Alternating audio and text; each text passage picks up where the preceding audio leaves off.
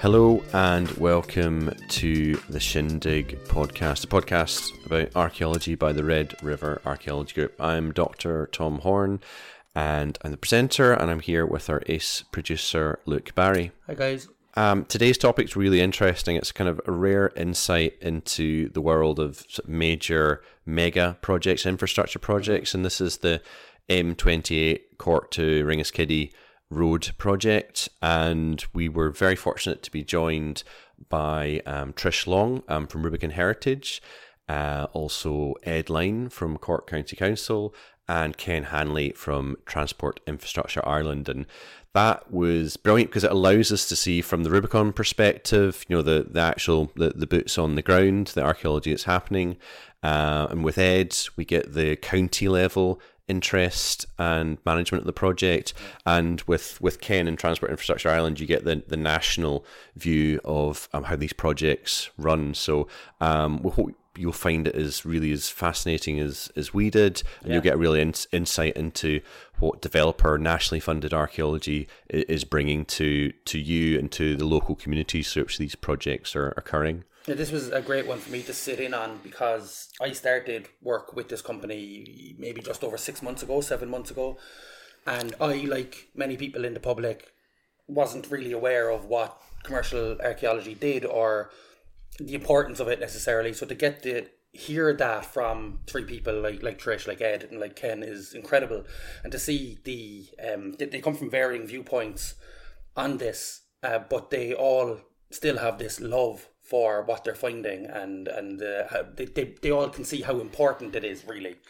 Yeah, and that's the thing. You get the sense that, you know, we're all looking at things at different scale, and ourselves and our partners at Tevis Ireland, you know, while we are actually digging the trenches, that there's an equal amount of interest further up the chain you get at county and national level, and that interest and that genuine care for the archaeology and the communities through which these projects are going, it really shines through. Yeah, it's super important and it's super interesting. So there's nothing left to do than to send you over to Tom's interview with Trish Long, Ed Line and Ken Hanley. I hope you enjoy.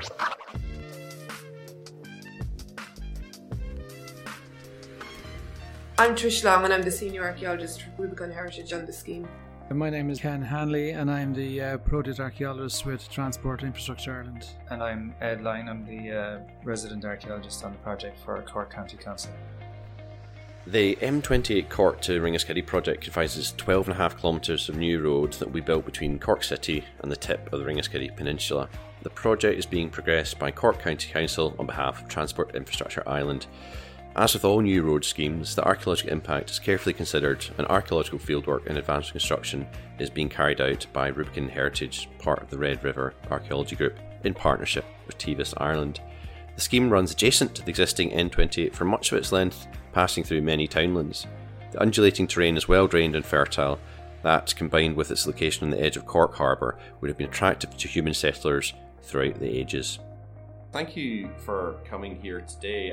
Could each of you just describe, if you have one, a favourite artefact or archaeological feature that you've discovered today? I know it's quite early in the process, but just anything that's made you look at the area differently, or it's just been interesting in and of itself as an artefact? I suppose we have one showstopper site in that we had a number of early medieval enclosures in the townland of Barnahealy. It was kind of known about in advance of the groundwork starting because it had been seen on geophysical surveys, and we've had 3 very large enclosures there, but there's also on the same site there's prehistoric archaeology and post-medieval archaeology as well, so it's been just a really interesting site, really large scale. The ditches in the enclosures have been up to 5 metres wide in places, and they've been rock cut at the base, so it's been a huge operation to hand excavate them. It took in the bones of a year to do it, so we've just recently finished, but there's been a lot of lovely artefacts come out of that site as well. They're mainly early medieval in date, so we've got a nice range of there's bone artefacts, a lot of stone, querns and metal finds then as well, which are, you know, very corroded, but they'll be sent off to specialists for conservation and stuff. So there's been a big range of stuff down there, but maybe one of my favourite artefacts was just almost a stray find that came from topsoil, which is a a lovely flint blade, which we think is Mesolithic in date. So that would be by far the oldest artefact we've discovered on the scheme, and it would kind of confirm to us that there would have been human activity on the peninsula, back as far as the Middle Stone Age. It could be up to 8,000 years ago. So, it could really be the earliest thing we know about in the whole of the Ringaskiddy Peninsula.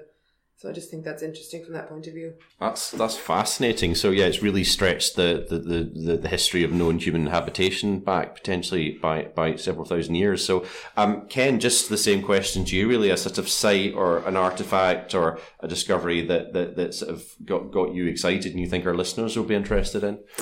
Yeah, well, I suppose in terms of sites, the largest, most complex is that site Trish referred to in Barney Healy. It's a series of large enclosures, and all the evidence suggests that it was occupied for quite some length of time, and so that's a fantastic site. But despite its size and despite its complexity and despite all the artifacts and so on, what's missing from the site is any evidence of people directly. By contrast, then to another site we have at Ballyhemmican, and here we got some prehistoric cremations, and obviously they're poignant sites and have to be dealt with sensibly. But what I find fascinating is that you have a direct contact with people from that period. We think these are Bronze Age burials, so there is that direct connection that these are people who lived in the area, worked in the area, and did their best to survive in the area, just like we do every day. And so I personally, I always find I feel a connection when I see sites like those. In terms of artifacts, then we live in a kind of a fast, shiny world where it's everything's about the biggest and fastest and best and so on. But our job really is about understanding the mundane. How did people live? How did they best use their resource and so on? And the artifacts, which is a fairly common artifact to be fair, but I find the quernstones fascinating because I just think they arrive on the scene with the arrival of agriculture in Ireland, and they're very much about people realising how they can manipulate the environment around them, and we've been doing that ever since. And that's how we've developed into the society we have today. So when you see an artifact going back to the very beginnings of this early manipulation, it just rings a chord with me that I just find that they're being very inventive in what they're doing, and they're allowing they're allowing themselves to be able to store foodstuffs, and because of that then they can be more sedentary rather than moving around, and that allows for greater population sizes, and so kickstarts the whole evolution of bigger populations and urban living that would eventually come. So we have it all on this project, as I said. Tricia listed off some of those finds, but it's bringing it back to the people who use it. I think that's what I find very interesting. Thank you. That's a wonderful answer. And finally, Ed, just the site or artifact that's intrigued or interested you most, please. Yeah, I suppose Ken and Trish have kind of stolen the big obvious sites there, so I'm going to have to dig a little deeper. No pun intended. I think actually one of the most interesting sites, which is being excavated currently, is we have a Neolithic house structure being excavated in Ballyhemmican currently. It's almost complete now. These are relatively rare sites, although they are cropping up more and more in these large road schemes, particularly over the years. But there's something special about them still. I mean, these are the first proper clear domestic structures that you find in the archaeological record. This classic kind of rectangular house structure with a footing trench and post holes and so on. And to go with that, I'll just as artifact of the project so far, I'm going to go with something tiny, and that is a tiny little piece of quartz crystal which has come from that structure recently. It appears to be, as tiny as it is, it looks to have been worked, possibly part of a projectile or something along those lines. And it's a tiny object, but I think lithics in general are something that I always find are a little bit extra special when you talk about prehistoric objects, because the nice thing about them is that they don't tarnish, they don't rust. When you find a flint object or quartz object, it's pretty much the same as the day it was dropped thousands of years ago, and that's kind of unique almost, I suppose, in archaeological objects. And then quartz crystal does seem to be something that is very valued in the Neolithic, and it has some sort of either symbolic or some kind of special qualities that would have been something very special to the people at the time. We can assume that. I think it's almost glass-like, and there would have been nothing else around like that at the time. So I'll go with that one. Well, that's a great answer, because we filmed some of that artifact earlier today, and our listeners will be able to see that soon. And just for people who don't really know much about development and archaeology, funded archaeology, could you just tell us, why are archaeologists needed on what is just a big construction site? Could you just tell us what your roles are? Well, I suppose in general, for any large scheme such as a road scheme such as this, it would be a legal requirement that archaeology would be included as a consideration, even as far back as when they're doing the environmental impact assessments and choosing the routes for the road. So there's been an awful lot of work done before anybody ever hit the ground here. And I suppose specifically then Rubicon came on board when the fieldwork began, when all the desk-based research had been done. And so I've been here overseeing our team on the ground the past year now. My role as project archaeologist really stems from a code of practice that was agreed between the Transport Infrastructure Ireland and the Department for what is now Housing, Local Government and Heritage. And really that code set out to agree that both entities had responsibilities. The TI had responsibility for delivering a national road network, including light rail, and more recently like projects like of greenways. And the department obviously had a role in protecting cultural heritage. So that code of practice set out a game plan in effect in terms of how road projects and TI projects would be managed appropriately from a cultural heritage point of view. So each project is assigned a project archaeologist, and our role is just to ensure that cultural heritage is a consideration throughout the entire length of the project cycle, from initial idea being conceived to delivery on the ground. And that's done through a very structured process. There are obviously statutory processes that the schemes go through in terms of getting planning approval, and cultural heritage is part of that in terms of the general environmental considerations.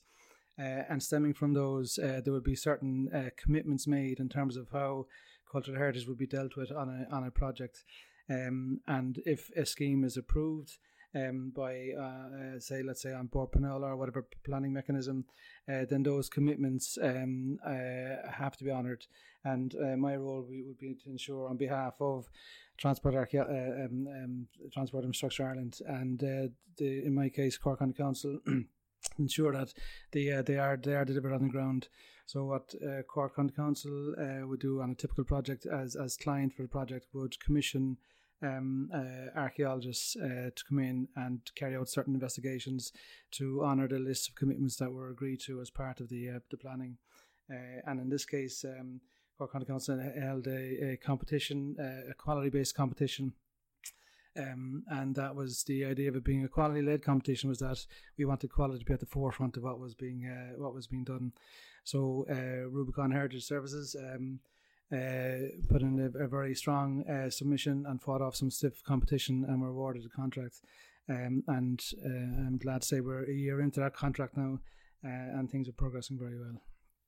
Excellent, thank you very much. And Ed, can you tell us a little bit about your role in the project, please? Yeah, so I'm the County Council's archaeologist for the project and for roads in general in the county. So I'm sort of a link in many ways between Rubicon on one side and Ken for Transport Infrastructure Ireland on the other side, but also between the council's team of engineers and the archaeology. So I'm the one who has the fun job of making the engineers understand the needs of the archaeologists and why it's important, and but also in a serious note, looking to what is coming down the tracks in terms of other advanced works packages on the ground and where there's potential conflicts with the archaeology work, just making sure that everything sort of hopefully works out that the timing of everything is such that the archaeology can be done.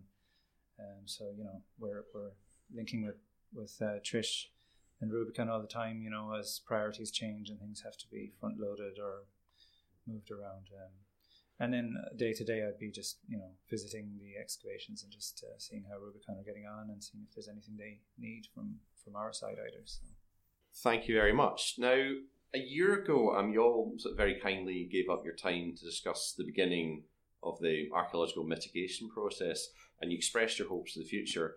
I know our listeners and the communities of County Cork will be interested to know something about the discoveries of the last 12 months, and I'll begin with Ken.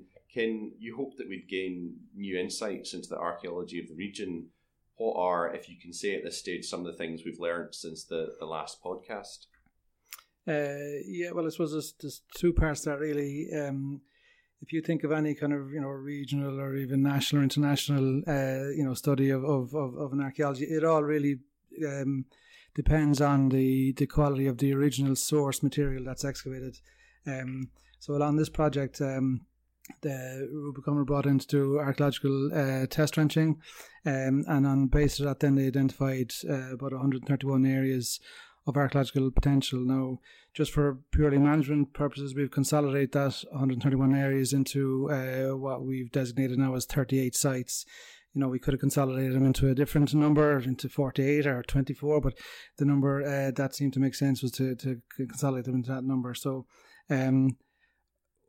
but the archaeology of the Ringaskiddy Peninsula in terms of prior excavation is fairly scant. There's been some work around the Carrigaline area, but on this kind of peninsula area itself, there hasn't been a whole lot. So in effect, almost everything that Rubicon have discovered in advance of the construction works to date is new archaeology from our perspective.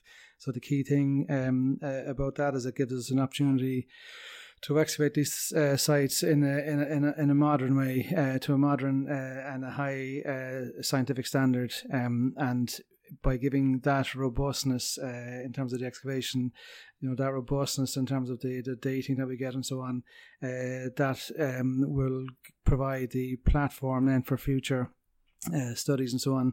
And oftentimes what happens is that over time, as all this new information is digested by others, then a more fuller picture emerges over time in terms of the regional study. So we're very much at the early days in terms of understanding what the significance of everything we have is.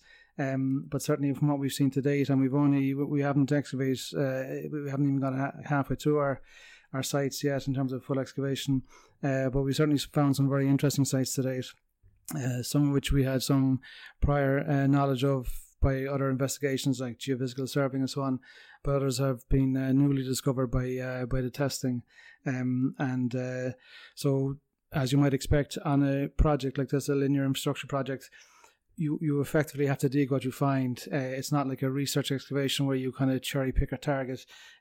So we find sites that might be single event sites, like a single cremation, to larger settlement complexes that were occupied for much longer periods and so on, and have much more complex archaeology. And we have that full spectrum, even with only half the sites excavated so far. So I suppose the answer is that it's still early days in terms of the significance of all this, but everyone on site is hard at work trying to ensure that the robustness in terms of the recording quality and sampling quality and so on is at the highest level, so that we can have confidence then in our interpretations and conclusions and so on. Ed, on the podcast last year, you were looking forward to absolutely everything. Where we are now in the process, how far along are we in forming? I think you wanted a sort of digestible story about the land being investigated. I suppose, as Ken alluded to there, it is still relatively early in the process. I mean, we have less than half of the excavation work carried out to date. And even where sites are finished, we'd be at a very preliminary stage in terms of, the documentation of the actual physical site is done, and we would obviously have certain ideas about what we think is going on. But in terms of the the follow-up work, it's a very early stage in terms of sample processing and looking at what's coming out of those samples. So we're, specialist involvement at this stage is very limited so far. And until that's done, really, you can't say too much about most of the sites. You don't have tight dating. You can go by artifacts, etc. But you're still only you're getting a kind of a glimpse of what's going on. But the clearer picture will emerge actually off-site, really, in many cases. And as far as a digestible story, as I put it before, that will come then after that when reports have been written, and then that's all put together into publications and public talks and all the rest of it. Thank you very much. Trish, you weren't on the podcast last year, but you've been working on the project for a long time now. Can you tell us just a bit about what Rubicon Heritage has achieved over the last year, and maybe a little bit about what you're working on at the moment? Yeah, sure. Well, 2022 was a very, very busy year on this scheme. So it was a really large scale scheme. So there's a lot of challenges, but we're very proud that we've kind of racked up some very impressive statistics. For example, we carried out about 50,000 linear metres of trial trenching, and that would be the equivalent of digging a trench from Ringaskiddy to Mallow. And as Ken mentioned, we identified about 38 archaeological sites, and in our preparation for the hand excavation, we stripped about 100,000 square metres of topsoil. So that's something people don't often realise when they visualise archaeologists with brushes and trowels, that there's actually very large scale plant work and machinery work involved to remove the topsoil, so to prepare the ground for the archaeologists. We've also employed about 50 people here on the scheme with the past year, about 40 archaeologists plus a lot of subcontractors, again plant workers and different specialists over the time. So all of those are kind of living in the area and contributing to the local economy.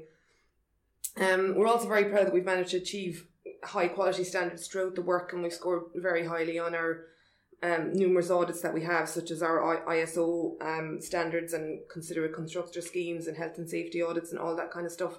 That's all part of the modern way of executing these projects. We've also done a lot of work to promote ourselves and to promote what we're finding here. We've had one of the most enjoyable things we've had during the past year, I think, was that some of the local national schools visit us on site, and the crew and the children all enjoy that very much, because it was real hands-on experience for them, and showing them the heritage of their own local area. And of course, coming back then to the archaeology itself, as Ken and Ed were mentioning, we have a great range of sites, and I think even though we're only halfway through the excavation, it's really exciting, because it's going to be a massive contribution to what we know about the peninsula, and especially the prehistoric era here, where there was very little known archaeology before we started. And I'm just something I'd like to investigate more about your answer there. You're talking about this outreach element of it, and could you just say a little bit more about what Rubicon and the Red River Group have been doing in terms of outreach, and how that's changed, and what we're trying to achieve with that? And then I'll go around the table and just ask about that aspect of outreach and really engaging with the community. Yeah, I suppose I've been working on these kind of road schemes for 15 or more years, and I think the advances in technology has made it possible for us to do a lot more outreach as we're on the ground, so people don't have to wait anymore for a great publication to come out many years when we're finished excavation. Now we have social media, we have podcasts, we have lots of other ways of promoting ourselves. So we've done quite a lot of that, and the TII have made it a kind of an element of our contract submissions, our tender submissions, that we have to kind of present a plan for how we're going to disseminate the work. So we have a number of commitments under the contract that we've been carrying through with the past year. And as part of that, we've had, as I mentioned, the school visits on site have also gone out to a number of schools. Myself and Ed went down to the Carrigaline local community school here, and we have the Ringaskiddy and Shanbally National Schools. We went out to do talks, give them presentations, and just tell them what we're doing and why we're doing it. And then we have a few more of those lined up, and hopefully more school visits as the year goes on. We've also tried to be inclusive in the kind of dissemination that we're doing and the community engagement. So we've had members from all different kinds of groups. We've had the Carrigaline Tidy Towns Committee. They came down for a look and a tour of one of our large sites here as well as the Praxis Centre. Some of the residents there, they came down and we showed them around. So it's just been great engagement from the local people here. who've probably seen a different side to, you know, that wouldn't normally, people who wouldn't normally be involved in a road scheme construction and wouldn't see this side to it. So we've been able to kind of show them around and let them know what we're doing. That's fantastic, and from our perspective in the office, we're looking at the metrics and analytics of the videos that we've been putting out to do with the outreach, and they are getting literally thousands of views, and they're very popular. So now, just turning to Ken, have you been impressed with the way that Rubicon Heritage have been approaching this? And as Trish was saying earlier, it's now part of something you put out in the tender process. It's this outreach and community engagement. So if you just say a little bit more about Transport Infrastructure Ireland and your views on how this project is going. Oh, absolutely. The Transport Infrastructure and RTI for short are very keen on ensuring that there's public engagement with all our projects, and that's something shared by Cork County Council as well. And we're delighted with the enthusiasm that Rubicon showed and the skill set and the technology to disseminate and share their work that they've been doing to date. It's proved very effective.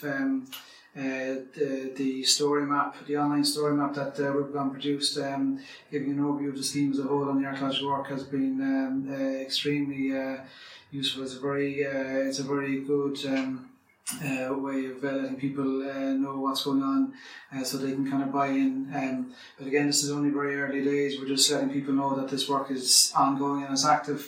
And there's plenty more in the pipeline in terms of public dissemination, but we do want like the real value in what we do. There's obviously a lot of investment put into it, but to ensure that there's value for public expenditure, the real value comes from dissemination. So the more of that's done, and the wider an audience that we can reach in terms of informing people what we're doing and the importance of what's been found, the better. So certainly the project is certainly well represented so far in terms of public outreach and so on. And we do encourage groups that might be interested to can make contact with Rubicon Heritage Service Limited, and we'd be glad to provide any information and so on. Because it's very much a public enterprise, really. It's part of our national heritage, and it's only fitting that it be made public at all stages. That's fantastic. And Ed, really the same question to you, just your experience of working with Rubicon Heritage in terms of outreach and engaging with the local communities. Yeah, so I suppose outreach has become a big thing in archaeology in general in recent years, and it's been nice to see that on this project as well, Rubicon have really stepped up to the plate on that and are doing a lot of different things, to get the word out onto the street about what's going on in a positive way. So whether it's the Heritage Week last August, where Trish gave a talk to members of the local community, which was a really nice one because we got to engage with people and answer questions afterwards, and or whether it's the story map or even internally things like there's a photo competition for the archaeologists to take part in every month, and the winners of some of those have kind of been used in publicity shots afterwards. And but it's important to help, I suppose, give the whole project, the actual road project, a bit of positive buzz in the area as well, because at this early stage in a project like this, it could be that all the people at a local level see is hedges coming down and trees being cut, and it can seem like a very negative process early on, where the goal of a nice new safe road is distant. But archaeology is one of the areas where you actually can early on get some positive stories coming out from the project. This is a very tangible benefit to side benefit, I suppose, if you want to put it that way, to a large construction project, is that we're getting all this new information about the history and archaeology of this area. Thank you very much. And so you guys have talked about, you're halfway through the process of going through the sites at the moment. You've identified, I believe it's 131 areas of potential archaeology. That sounds like a lot of sites. Could you just tell us each a little bit about how such a vast archaeological investigation has been undertaken by your by the various elements involved, yourselves and as bodies that are funding it and supervising it. I'll start with Trish, just a little bit about the challenges and how Rubicon have been overcoming them. So I suppose the scheme itself, I think, is about 12.8 kilometres long, so it's not a massively long scheme, but there has been very specific challenges from the outset. I suppose when we were doing our test trenching, it involves moving along the entire length of the road scheme and testing every field along the way. So there's, being quite an industrialised area, you're getting a lot of services around here, overground and underground, power lines and gas mains and water mains and all that kind of stuff. So it was a particular challenge here to avoid all that stuff. So we had to keep everybody safe, but at the same time make sure that we left no stone unturned really for the possibility that there might be hidden archaeology preserved along the route of the road scheme. So we got through that phase pretty well, and during our testing then we identified those 131 areas. And then the next stage of work is to come back and strip the topsoil from a wider area around each of those, just to confirm that they are archaeology, and if they are, then exactly what's there and how big is the area, in preparation for the next phase of work, which is our actual hand excavation. So I think we moved into our third phase of work about 6 months ago, and we're kind of about halfway through that now, and we have kind of narrowed it down to about 125 areas of archaeology, as Ken mentioned earlier, consolidated into about 35 individual sites. So each of those sites then has its own registration number. We have to apply to the National Monument Service for that. So that just ensures that everything is done under the terms of the ministerial directions. And it's a way then that each site is recorded and archived and preserved for any future researchers or anything like that as well. So yeah, it is, the scale of that is pretty big. So as I mentioned, we stripped about 100,000 square metres, which is quite a lot for a scheme of this length. But I suppose they were quite restrained in where they could place a road. So there's quite good fertile ground all the way along the Ringaskiddy Peninsula, and because they had a specific aim of providing a safe road from the city to the port, they couldn't avoid that kind of land. There's no marginal areas down around here. So I think that's why we found quite a lot of archaeology preserved under the deep topsoil.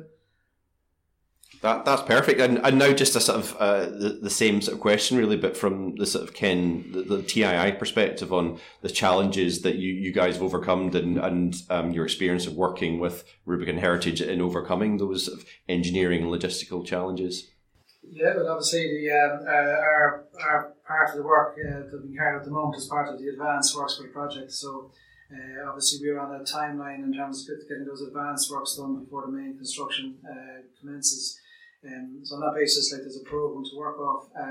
So one of the immediate challenges would be to try and to get the level of investigation needed for a project of scale done, within the budget and program. And that's going very well so far. As Trish pointed out, there's quite a lot of services in the area, and that did require a lot of close attention. But the testing has proved very successful and quite thorough, and we worked our way through the scheme. So the amount of archaeology identified, as I said, is pleasing from where my archaeologist hat. Obviously, in terms of the road, there's a program now of excavation in terms of having all these fully excavated, and that in doing that, they're what we call they're preserved by record, and that's the challenge, to try and get all that body work done within the program allowed. And as I said, Rubicon are working through that very well at the moment, but that's been the primary challenge that I ever thought. Thanks so much for that, Ken. And Ed, really just the same question, just your experience of working with Rubicon Heritage on the logistical side and the sort of engineering challenge side of things.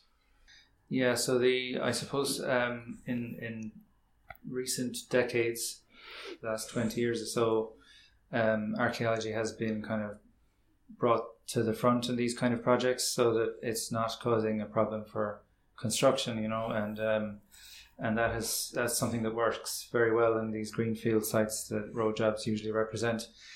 This particular scheme has a few unique challenges in that there are so many large services down here because we're in this kind of funny area that's greenfield, but it's between the city and the harbour.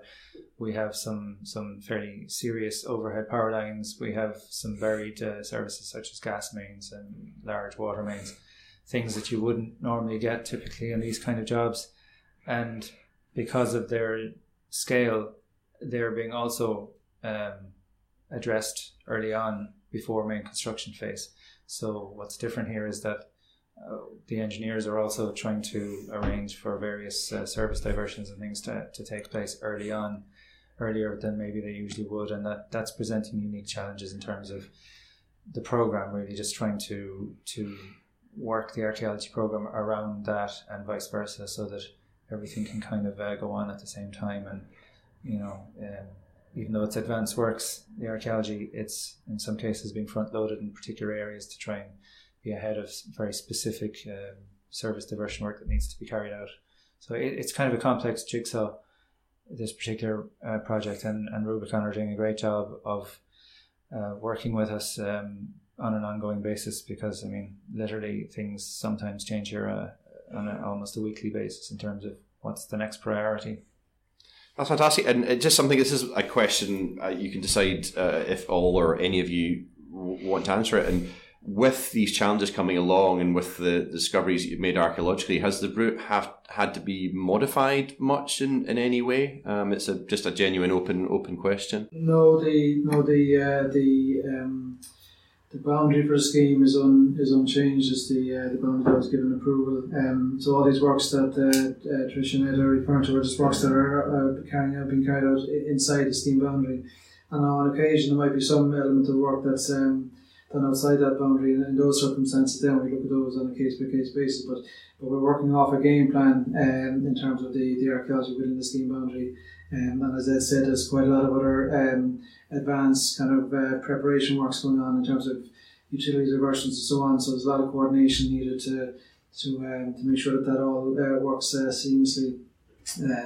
And there's a team of resident engineers based in the office here in Shannon, and their role is to coordinate all that.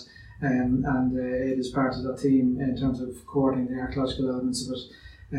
So they've been the biggest challenges, really, is trying to allow everyone to progress with their work based on their own programs, and just to dovetail that so it works seamlessly. So, guys, you've described where we are in the process and where we've come from. Can you just give us just a short little idea of what's coming next? Well, I suppose we'll be on the ground for another while here up until about June, and continuing with our excavations. At the same time, then all our artefacts and samples that we take on the ground are taken back to our main office in Middleton, where we have a processing facility there, and we have a team of technicians who are working there to make sure that all the artefacts are packed safely and correctly, and that all our samples are processed.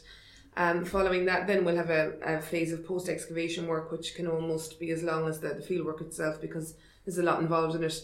All our materials are sent out to different specialists for analysis, and then there's a lot of research and desk-based work, and a phase of reporting then, where that will produce final reports on each of the sites that we've excavated.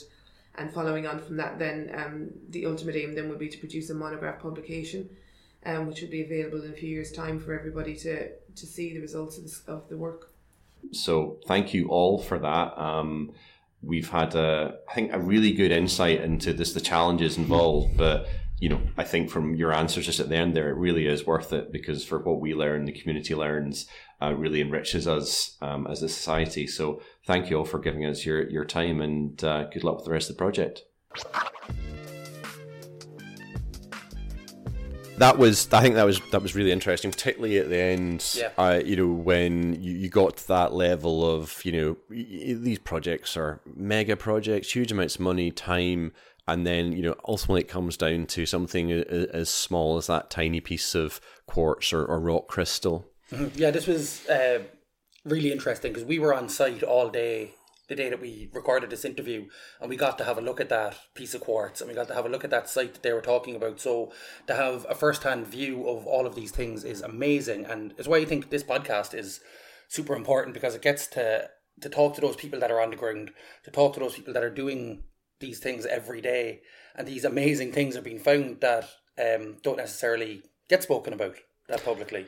Not for a while, anyway. No, that's the thing. And while, you know, everyone involved in this project is, you know, ultimately you want to get to that monograph that you can release to the public. I think the really good thing about this is that there's TII and Cork County Council and ourselves are really keen to, as soon as we can get information to the public, we can. And, you know, part of that visit today was filming, so we've got some amazing footage of one of our experts, Shirley, talking about that quartz or rock crystal fragment and looking at things like how you can see the moment of when it struck these bulbs of percussion that emanate out, and you can see a real moment in time in archaeology. Which brings me on to a good point. If you're enjoying these podcasts, maybe check us out on Twitter, on Facebook, on YouTube, and have a look at the videos that are being produced about these sites, about these finds and stuff like that, and give them a share, as well as giving this podcast a share, giving this podcast a follow, a like, a subscribe, leave us a rating and a review if you're enjoying it, and tell your friends about it. And it just remains for me to say thank you very much. We really appreciate your listening. You know, there's lots of other podcasts you can listen to, but we're really thankful that you listen to this one. Thank you.